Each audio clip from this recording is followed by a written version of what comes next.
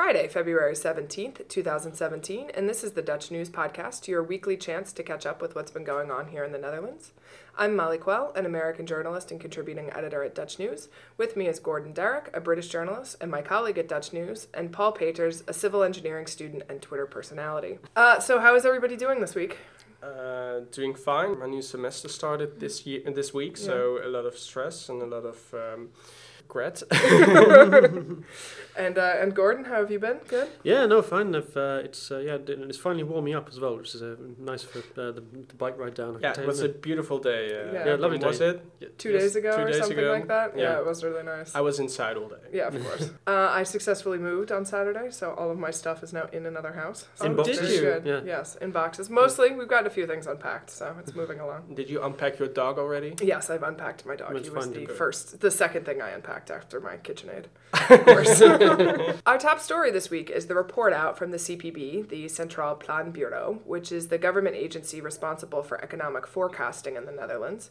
It addresses the impact of party manifestos on the Dutch economy. Paul here has read the entirety of this 374-page document and is going to tell us more about it. I did. It was Was it a fascinating read? Mm-hmm. Yes, a nice bedtime story. The Centraal Planbureau, or the Netherlands Bureau for Economic Policy Analysis, released its traditional report in which they analyze and calculate the economic impact of the party's manifestos in the short term and the long term. The CPB first calculates a base scenario which they compare to the party's policy proposals. The idea is that voters can make a better and informed judgment between the political parties, and it forces the parties to really substantiate and think about their proposals. Surprisingly enough, all the outcomes resulted in economic growth and reduced government debt, despite wide differences in the party's proposals, contrasting with other years. The Bureau stresses that their calculations are based on the assumption that the party's manifesto will be fully implemented, though in the Dutch coalition culture this is a highly unlikely scenario. Not all parties decided to let the CPB analyze their manifestos. PVV's Geert Wilders stated, for example, that he doesn't believe in the Bureau's paper reality, and Marianne Thieme of the Animal Party said that it is impossible for their party's worldview to be translated into the Bureau's parameters. So, Paul, what does this mean in terms of election outcomes? Because all of the analysis seemed pretty similar. So is there something here for the voters to kind of look at? It depends on what the voter thinks is more important, and based on that they can look at the CPB's report and decide for themselves which party suits their worldview or their ideas better. It's kind of noticeable as well that all the parties managed to engineer it so that they all managed to make the economy grow more, and with more jobs, and yet a smaller budget deficit and fewer taxes. Yeah, they did a pretty good job in that. So the question is, are they now other parties, writing their manifestos in such a way that it eventually will result in economic growth, or is it really their ideas that result in that? Yeah. So then the question is, what's the value of this exercise to the voter? Well, the value is that you will be bombarded by every newspaper and every news show with tables and with overviews. Yeah, but I think ultimately it's a good thing because it really forces the party to, think about their proposals and think about the economic impact of their proposals.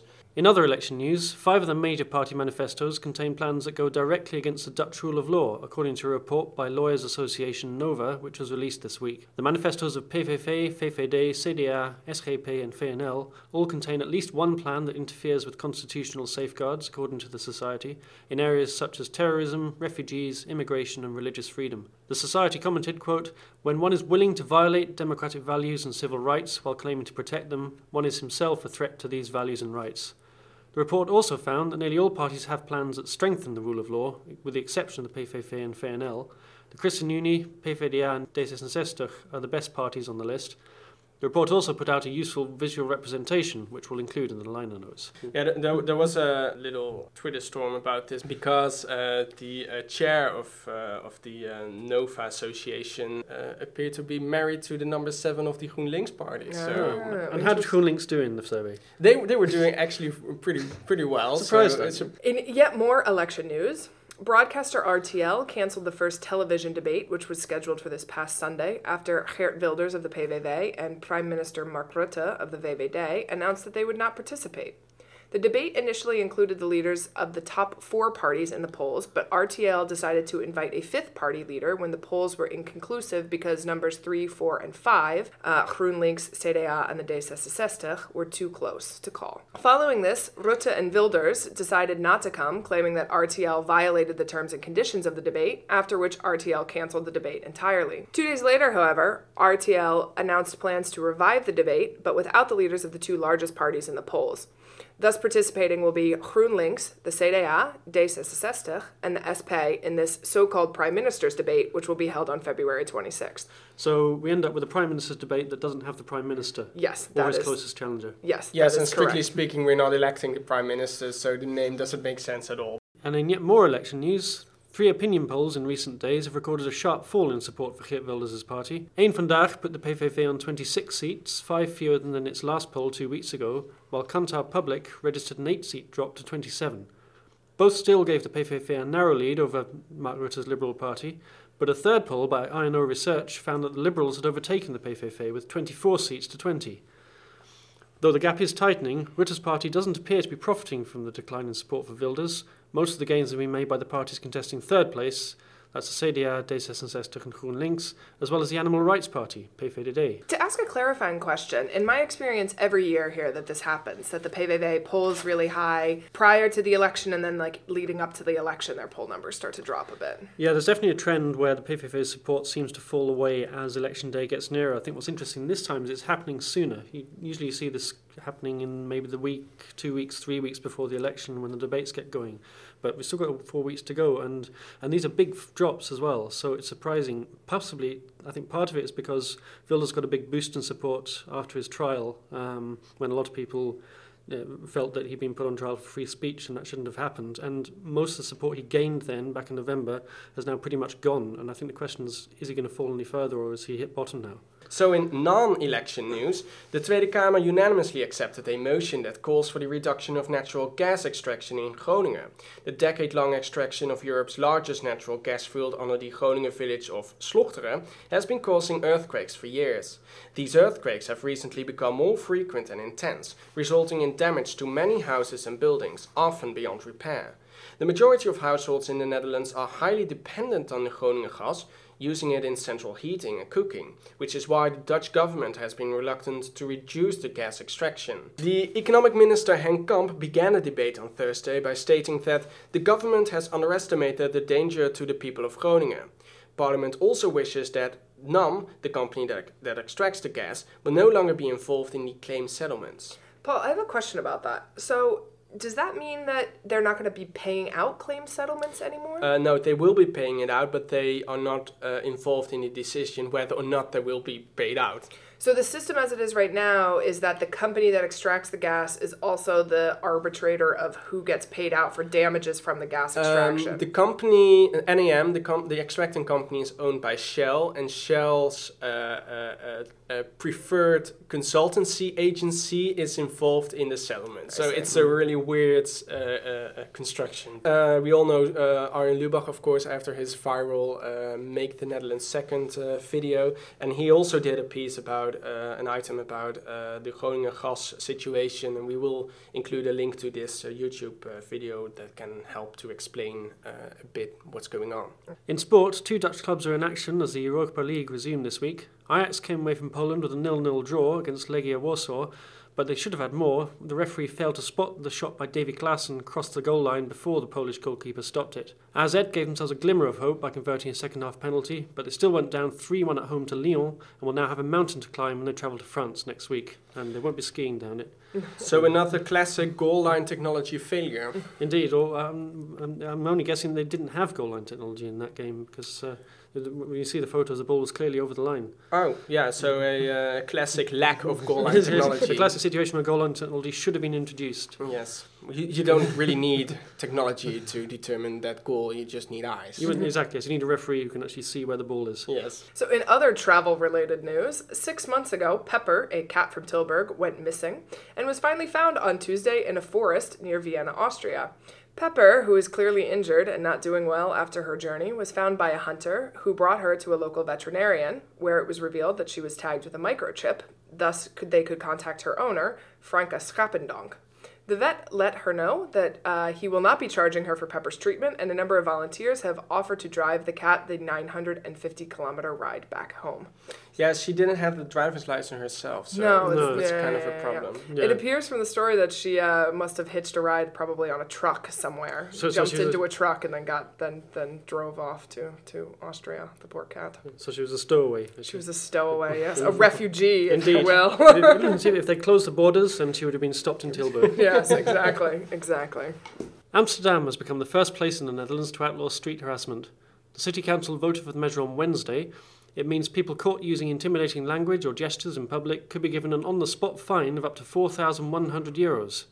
VVD councillor Dylan Jesselgus, who led the campaign, said the next step was to train enforcement officers to deal with the problem.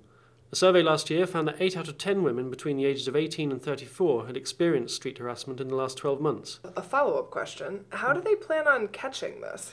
This being the issue, isn't it? Is it actually enforceable? I think the idea is it'll be enforced by street wardens, but the point of it is, at the moment, if you're harassed in the street, you have to file a report with the police, which obviously is a more difficult procedure. Whereas under this plan, if you were caught in the act, as it were, you could be given a ticket straight away. So the only people who are going to be caught doing street harassment are the ones who are dumb enough to do it in front of a police officer. Yeah. Okay. The whistle police. Right. This leads well into our discussion this week, which is about equality, which we will get to after this word from our sponsors. Don't know the difference between the PvdA and the PVV? With Dutch national elections rapidly approaching, Dutch News has all the election coverage you need. Our reporting is entirely in English, and we publish daily updates about the polls, debates and campaigns ahead of the March 15th election. Every week we feature a long-form article about a topic which features prominently in this election. On the evening of the election, we'll host a live blog on our site discussing the results as they come in. You can find all of the Dutch News election coverage at dutchnews.nl/election-2017. There are only 59 women in the 150-seat parliament, not nearly representative of the 50% of the population that women make up in the Netherlands. And given how poorly the PvdA is doing in the polls, this number is likely to fall, as they have 19 female members alone. This is dramatically higher than the rest of Europe, which, other than Switzerland, has 50% full-time employment amongst women.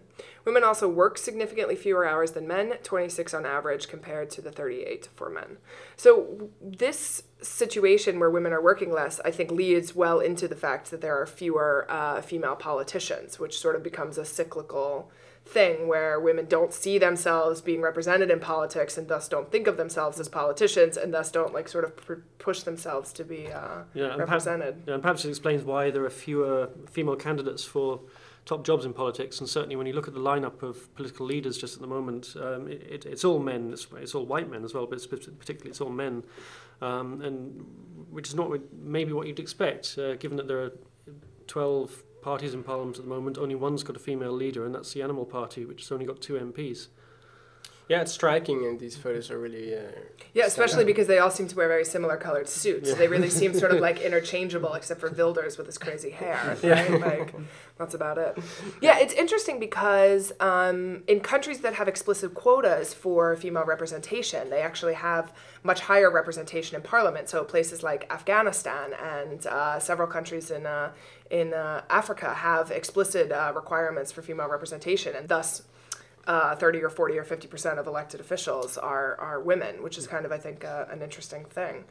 Didn't know that. Yeah. It's also striking that every party has their open elections for the party leadership. And for example, PvdA had their elections a few months ago, and there was literally no woman that was electable to become the party leader, but you can just apply for that, right? You can just walk in the headquarters of the party and you say, I want to be electable for the leadership. So why aren't any women doing that? I don't know. I think it's an interesting question. I mean, I feel like, having lived in a bunch of different countries, that in the Netherlands there's really this sort of push for women to not work full-time because they're expected to sort of be home kind of taking care of the kids, and that there's like a real push to pick the kids up from school, and that there's this school schedule that requires sort of children come home for like a meal during the day, which means that there has to be a parent at home to like prepare this meal, and that burden sort of falls disproportionately on women. And thus this like kind of leads to this thing where women are sort of underrepresented, both in representation but also in high level positions in business. I mean, there's been a number of reports that sort of show that the Netherlands doesn't do particularly well with, say, female CEOs of companies.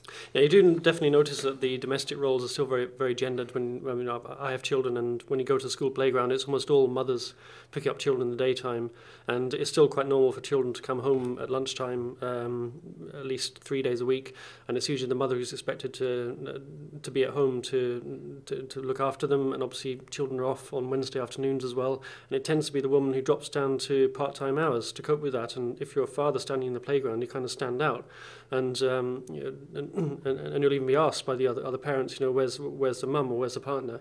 I think what's interesting as well is that even when women don't have children, or they're in the stage of their career before they have children, or they're just not going to have children, they still work fewer hours, and they're still expected, or there's still a kind of cultural expectation that they're going to work shorter hours or fewer days in the week. Yeah, I mean, I certainly have experienced this. I mean, as a woman who is of childbearing age but has no plans to have children, have had people make comments to me sort of along the lines of, they find it strange that I work full time, that I work, a lot of hours during the week, that I'm a bit of a workaholic, and that people don't seem to understand why I don't work 4 days a week or 3 days a week, because that's perfectly, sort of financially feasible. So I think that that's kind of interesting. But do you even see it, so there's been lots of discussions, I think, in university level about how to deal, so particularly like at places like TU Delft and TU Eindhoven, where you have a disproportionately fewer number of female faculty members, and how those things sort of come about, and things that you can do to kind of improve those numbers. But it doesn't seem to have drastically changed too much in, say, the last 5 years or so. Yeah, and I think what's interesting is that I think maybe there was an assumption over the last couple of generations that if you educated girls to the same standard of boys and put more women into the university system, the problem would kind of right itself, and that women would enter the jobs market and then climb the career ladder in the same way. That hasn't really happened. So you still find there's still a disparity in terms of women not getting to top positions and being paid less, sometimes to do the same job, or going into jobs that are where there are more part-time positions and the pay is less. So maybe we've got to the point where we have to think maybe we need to do something at the job market level to encourage more women to participate. Right now there are more female students in the universities than there are male, so perhaps that will result in better statistics regarding full-time women.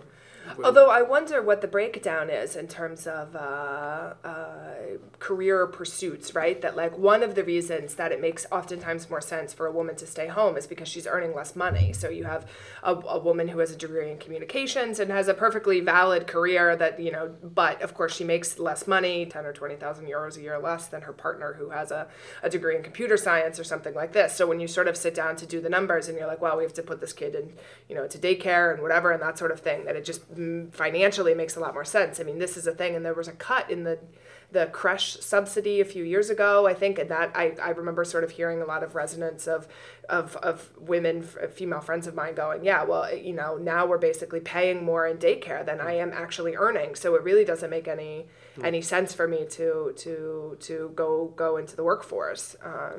Yeah, so there's definitely something to do for the government to change that. Yeah. Yeah, I think certainly when you're a couple and you have children and you look at the numbers, and the thing you're almost automatically going to do is try and minimise the impact when one of you has to stop work or cut back on your hours. And if you have a situation where women are earning less, that is going to be the woman. So it kind of compounds the problem, becomes a cyclical problem. Yeah. Yeah, and then of course when women are only working 3 days a week, then you don't become the CEO, right? No, because of course that takes a lot of time to become the CEO, and also when you are a company and you're hiring a new CEO or a high level position, and there is a female that's applying, and 75% of all women work part time and they want to work part time. Why would you hire a woman for that position if she's only going to 25% of the women are going to work full time? Right. Right. Yeah. In all fairness. It just creates this sort of situation where employers are maybe a bit skeptical about hiring women. I mean, and that I think exists in all countries, right? That like there's laws in many countries about asking women if they plan to have children in the next 5 years. Like this is illegal in the US. Like you're not allowed to ask a woman this question for exactly this reason, because you shouldn't be able to discriminate against, someone who is planning to have children.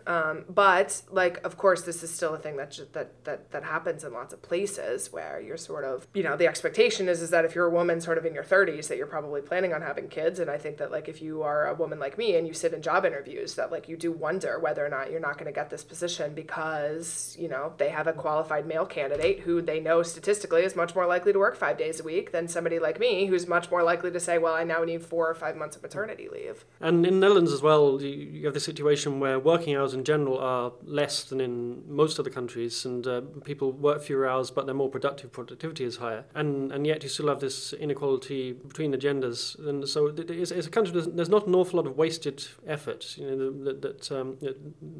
Work is generally quite efficiently organised, and yet you have this structural imbalance where you invest just as much in the education of women as men, and yet systematically they're earning less and contributing less to the economy. So you wonder if you almost need to come at the question from a different angle, rather than say why aren't more women getting into work. You ask why aren't we structuring society so that women and men are both able to capitalise on their education in the same way. Yeah, I mean, I would think like it sort of seems like an easy way. It kind of a low-hanging fruit here, right, would be to adjust the school schedule so that it actually matches with people's work schedules, which, to be honest, is how it is in like most other countries. I mean, I'm not sure how specifically it is in every country in the EU, but every place I've ever lived, right, the kids go to school essentially for like 40 hours-ish a week, right, that they're there from sort of 8 to 4, and this kind of covers the parents' work schedule, and that it's not uncommon to sort of have direct after-school activities where the kids then are there until, I don't know, doing some sort of sport or something like this, so that you are, the children are out of the house for the same amount of time the parents are, unlike in this country where, you have these frequent half days and stuff like that makes it a lot more difficult, I think, for parents to be able to work full time. Yeah, and you end up with a better work-life balance for both partners, because right. The man's spending less time in the office and more time with his family, and the woman gets a chance to go out and develop her career and has less of the burden of the domestic tasks. And you still have the situation where in the last 10, 15 years we've seen the rise of what's called the papadag, the dad stay with the kids.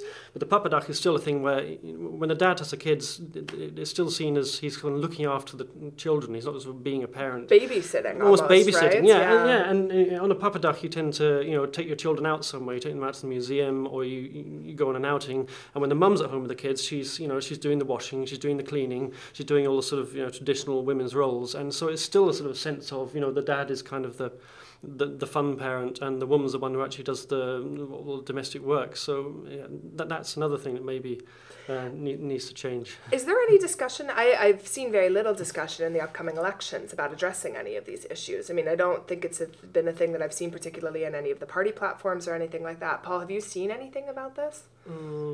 No, not really, actually. Yeah, it's kind of interesting that it's like not really a thing that's being that so widely discussed. I mean, we could have lots of discussions about refugees, which is probably a much tinier fraction of the population than women. But yeah, indeed. And when you bring back to the political arena, you tend to see that where women have been given the opportunity and given the jobs,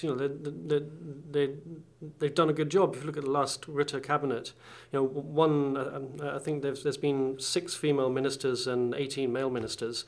Of the 18 male ministers, 6 have left early, and one was Frans Timmermans, who left to be European Commissioner, but the others have also resigned for various, in not very happy circumstances. And how many of those had to do with the Bonniches affair? Three of them was to do with the Bonniches affair. Yeah, and only one of the 6 female ministers resigned, and that was Wilma Mansveld over the Farah trains, which was kind of a problem that she was handed at the start of the job. Yes. So when women are given the opportunity,